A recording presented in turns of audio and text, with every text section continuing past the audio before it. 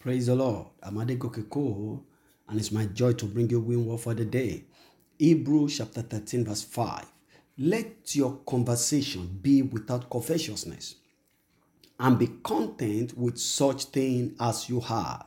For God has said, I will never leave you nor forsake you. I will never leave you nor forsake you. This is the promises of the God that cannot lie. He said, I will never leave you nor forsake you.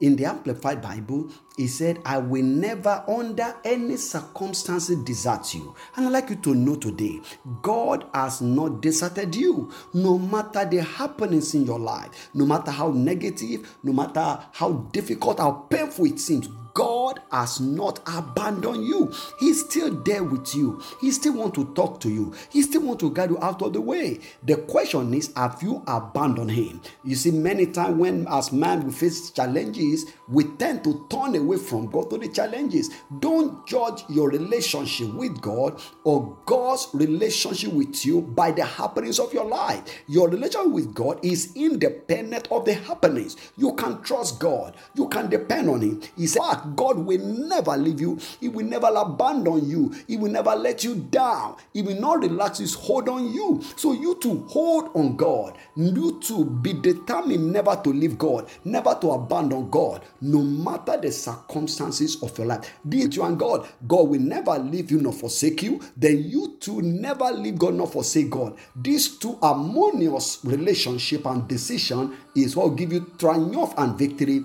over the circumstances of your life. Because one with God is majority.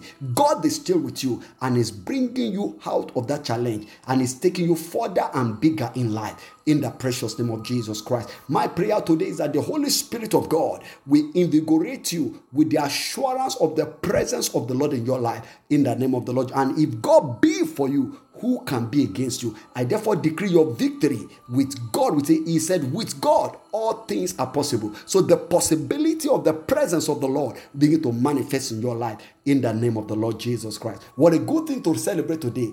God is still with you, no matter what's abandoned you. Till I come your way again, keep winning with Jesus. Amen.